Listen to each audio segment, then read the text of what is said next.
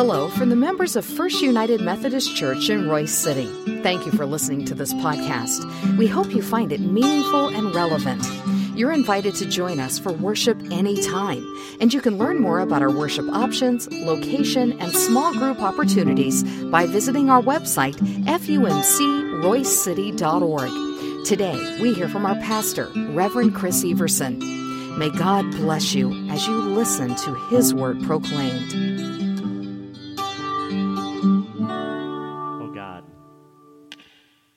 It is just a blessing that you know our names.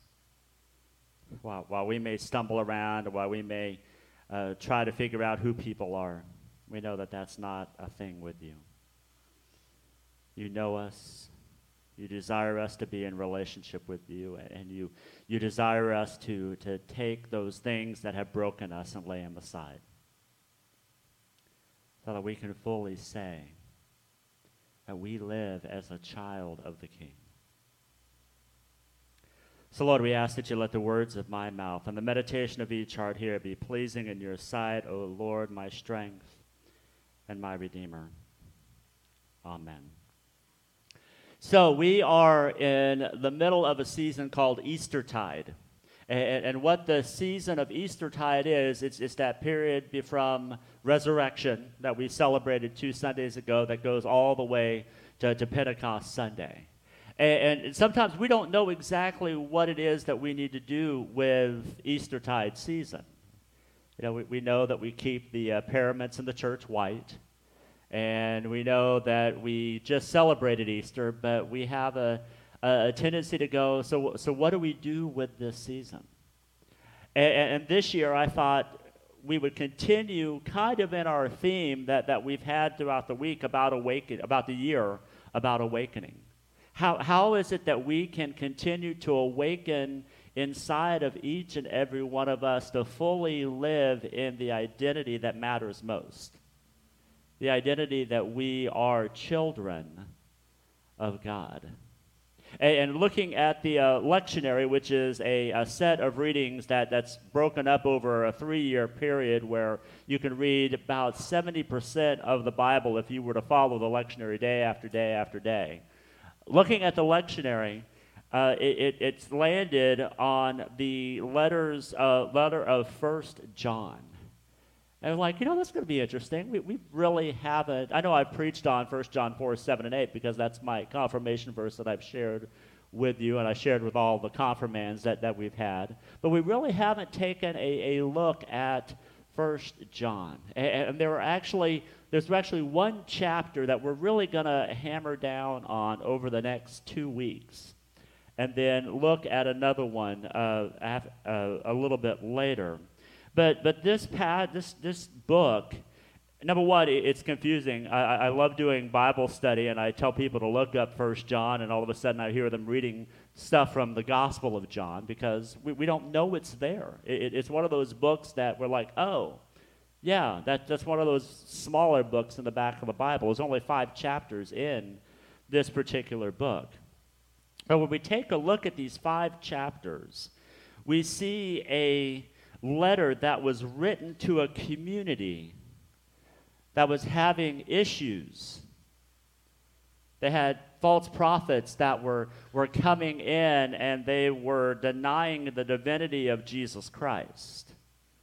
They were a lot of people that were not dealing with the idea of unity, especially the unity that we have as believers through the love and grace of Jesus Christ. And 1 John 1:3 tackles this right away when the writer says, "What we have seen and heard we proclaim to you also, so that you too may have fellowship with us. And indeed, our fellowship is with the Father and with His Son, Jesus Christ."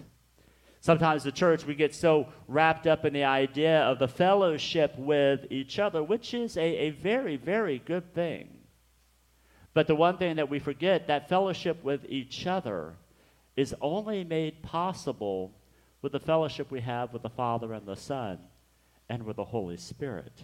When we have all of that fellowship together, then we as a church can be activated to go out into the world, and it helps defeat the ideas that Jesus was just this guy walking around the earth saying good things, but he was the Son, and he was and is the Son of God, the one who came so that we may have life and life abundantly. So we'll continue moving to John chapter 3, verses 1 through 7, and I invite you to follow along in your Bibles, or we'll have the words printed on the screen so you can follow along as we hear our scripture for this morning. John writes, "See what great love the Father has lavished on us, that we should be called children of God. And that is what we are. The reason the world does not know us is that it did not know him. Dear friends, now we are children of God, and what we will be has not yet been made known. But we know that when Christ appears, we shall be like him, for we shall see him as he is.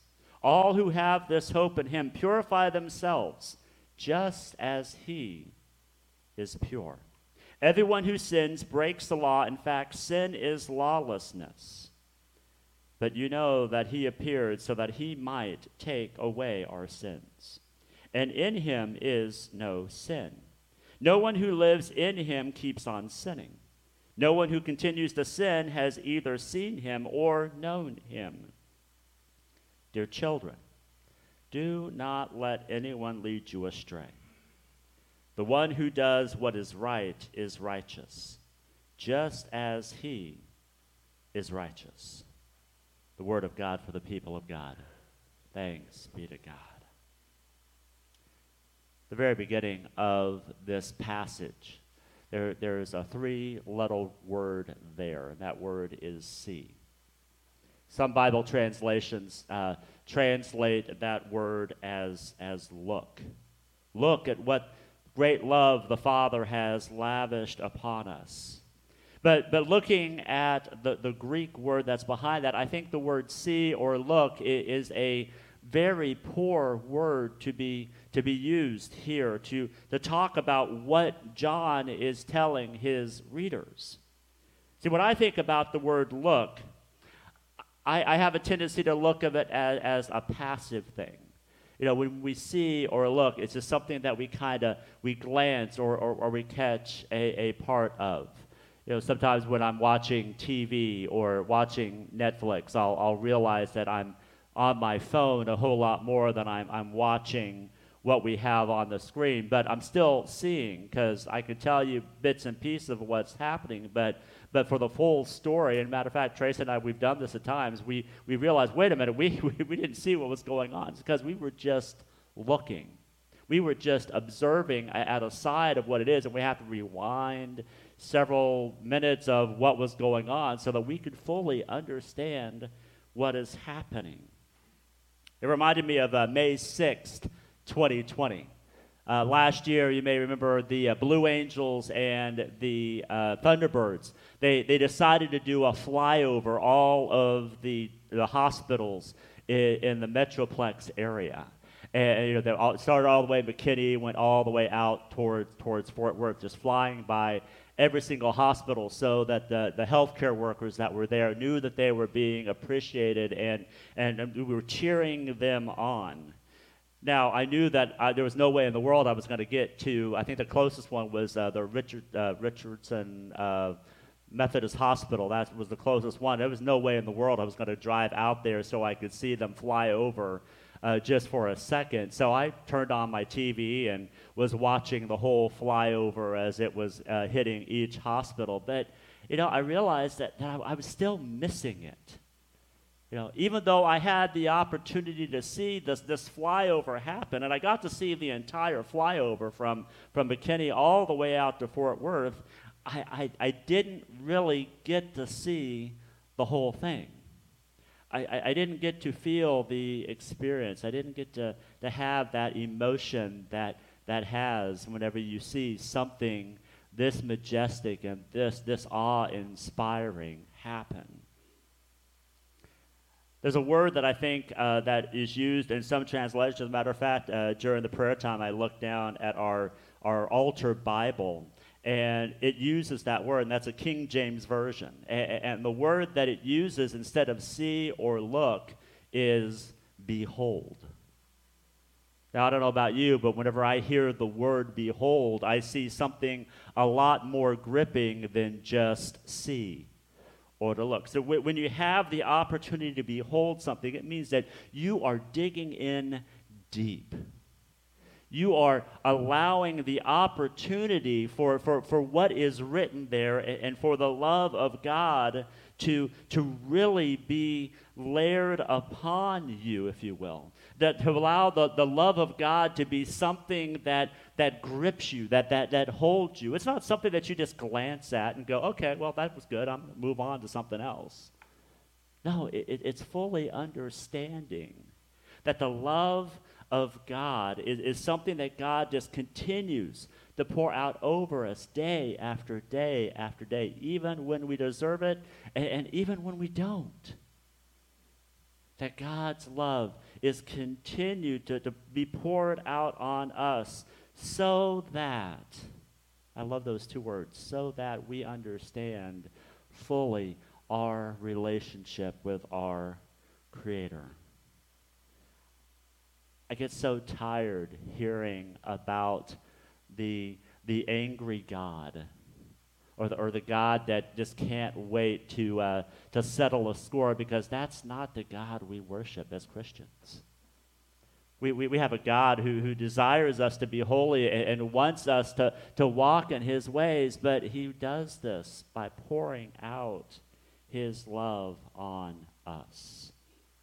And there's something specifically in this passage that he is wanting us to behold through his great love.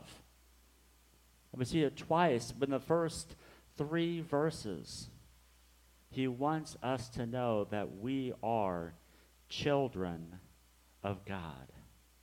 Verse 1 reminds us what great love the Father has lavished on us, that we should be called children of God. And then verse 3 says, dear friends, now we are children of God, and what we will be has not yet been made known. That means for us that there is a whole lot more for us to experience and to see. And if we just take the opportunity just to see or to look, we are going to miss it. We're going to miss it and not fully behold to see what God has for us. I love hearing in Scripture the phrase that we are children of God. It gives to me 2 separate but connected pictures with each other. The first reminds us of the covenantal relationship that we, each and every one of us, have with God. And this covenant is something that lives out all the way back to the beginning of Scripture. This promise that God will always be there for us. We see that covenant lived out in the story of Adam, the story of Noah, Abraham, Moses, and David. Each of those covenants are ways that we are pieced together, knowing that even when we fail, God will always be there to pick us up. Now, sometimes we may have a hard time seeing that in the Old Testament Scriptures with all of the stuff that is going on, but the thing that we must remember, that it's us, our sinful nature, that continues to make us divided against God. And God continues to try to find ways to bring us back in relationship with him. And that's what gives us the new covenant. The new covenant that we celebrate through the life, death, suffering, and resurrection of Jesus Christ our Lord. It reminds us that we are not just in a covenantal relationship, that we have these things that we follow, but that we are now adopted through the new covenant in Jesus Christ. Galatians 4, verses 6 and 7 says it this way: because you are children, God has sent the Spirit of His Son into our hearts, crying, Abba, Father. So you are no longer a slave, but a child. And if a child, then also an heir through God. Isn't that a beautiful reminder? That we no longer have this covenant that knits and picks at us, but we are adopted into the family of God, and that adoption isn't just for those of us that are sitting in these pews or are watching online this morning. It is something that is passed on to those all over the world, that we can receive that adoption. One of my favorite stories in Acts is a story of Paul as he goes to the Areopagus, or sometimes called Mars Hill. And during this story, Paul is preaching all about Jesus Christ, and it really piques the imagination of those leaders that are there at this mound of thinking, where all of these philosophies are laid out. And Paul goes to this place to have a conversation with them, these heathens, if you will, these pagans, these people who are nowhere near the Jewish standard of the day.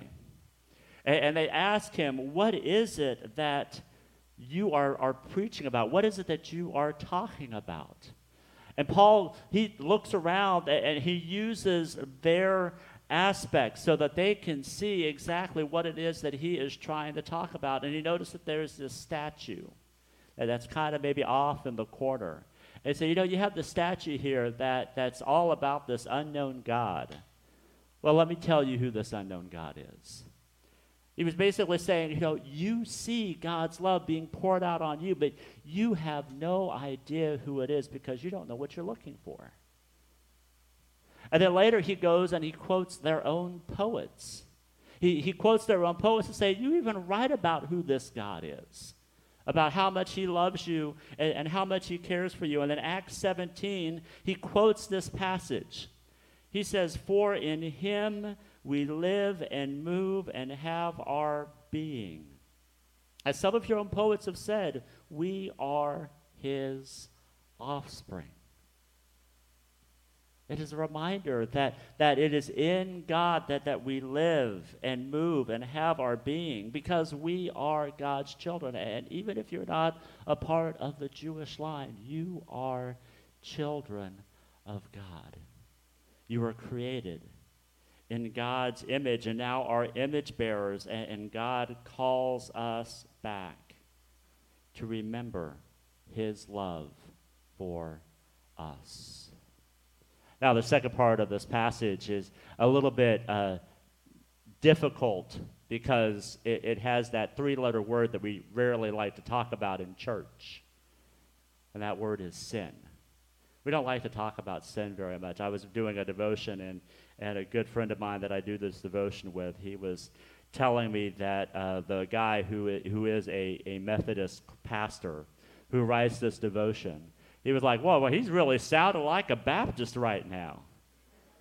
You Methodists, you don't talk about this like he is. I said, you know what? That's a shame.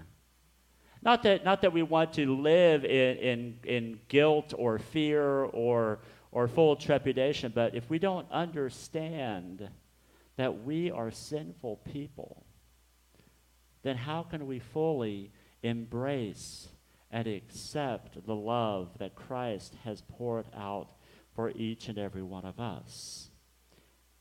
1 John, it says, everyone who sins breaks the law. In fact, sin is lawlessness. Sin is that separation that keeps us apart from the love and grace that God has for each and every one of us. That sin is not something that God places on us, but sin is something that we use to separate us from the love that God has for us. And the sad thing about sin is that there are a lot of times that we fail to realize that we are living in that sin. Because what has happened, we don't think about God being our Father or God being this one who lavishes his love upon us, we think about what's in it for me. How can I use what I have so I can get more and more of what it is that I want?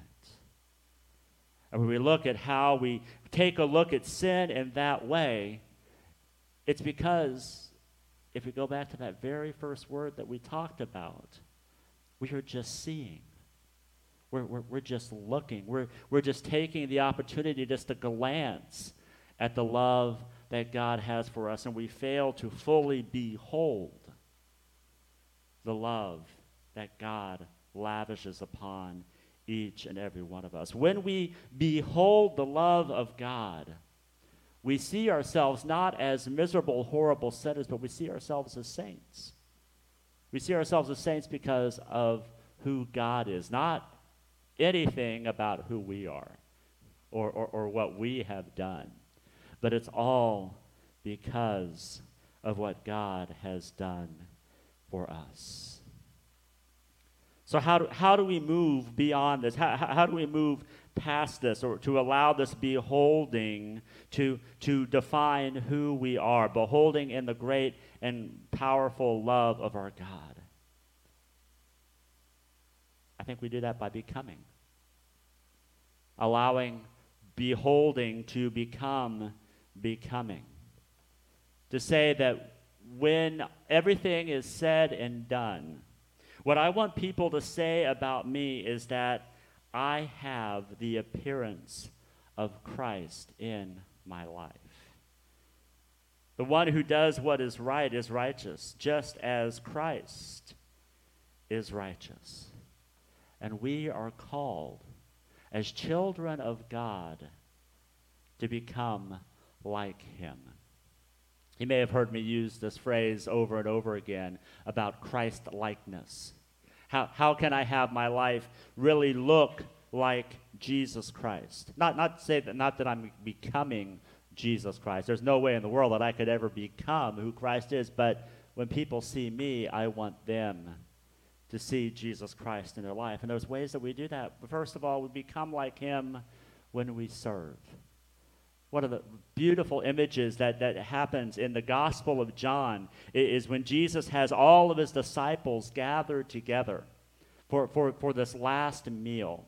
And Jesus takes off his clothes and he puts a towel around his waist, and he goes to each of his disciples and he washes their feet. I think back in 2004, we had a brand new bishop that was given to the North Texas Conference by the name of Bishop Moncur. And this recently came up in a Facebook post. One of the things that Bishop Moncur did, when you think of a bishop, you think of some, high, mighty power bishop that you have to bow down to and do everything that he says. But Bishop Moncur, he did something different during that ordination service.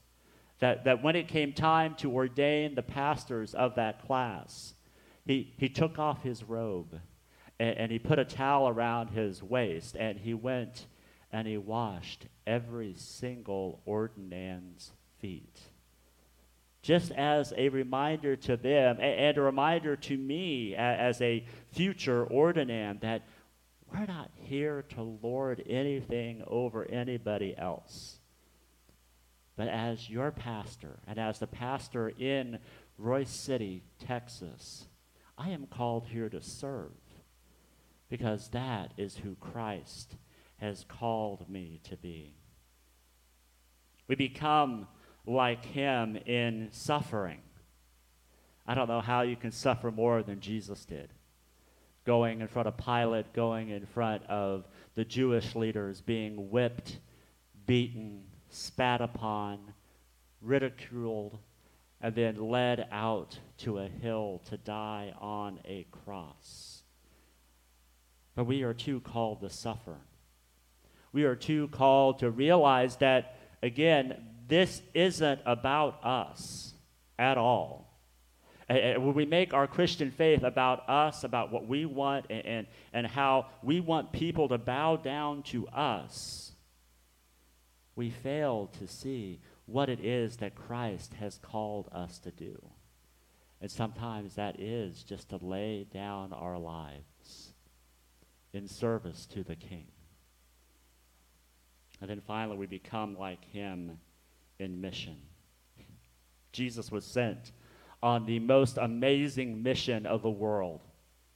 And that's to leave his place by the Father's side, to come down, to be born as a baby, and then to teach, and then to die, and to be raised again. That was Christ's mission, and we are to become like him in our own mission in the world. John 17:18 says, as Jesus says to the Father, as you have sent me into the world, I am sending them into the world. So to fully behold the great love that the Father has lavished on us, we must realize that we are called to be in service. We are called to suffer with those who are suffering. We are called to be in mission, to share the love of God with others. That not keep this great gift to ourselves, but to leave this place, to leave the comfort of our living rooms or wherever we may be, and share the love of God with others. Will we be rejected? Yeah. We will be rejected. And that's okay. We will just share God's love even more. So that when people look at us, they don't see an angry mob trying to get their own way, but they see the love and grace of Jesus Christ in a powerful way. So just as Paul was telling those at the Areopagus, we can tell others, you are God's children. And God's love is lavishly poured out upon you so that you may receive his love and power in your life. Let us pray. Oh God, we thank you for the great love that you have given each and every one of us. And Lord, sometimes I think it's hard for us to see that. And I think it's hard to see that because that's what we're doing. We're just trying to see. We're trying to comprehend something that is so powerful around us that we miss it. So, Lord, we ask that you give us the opportunity to set aside those things that may distract us. To set aside those things that call us and beckon us away from who you are. We ask that you help us to set aside the sin and to leave it aside so that it no longer digs in us, no longer has the power, no longer has power over us, so that we can fully live in your love and your grace. And we pray this in the name of the one who loves us and cares for us, Jesus our Lord. Amen.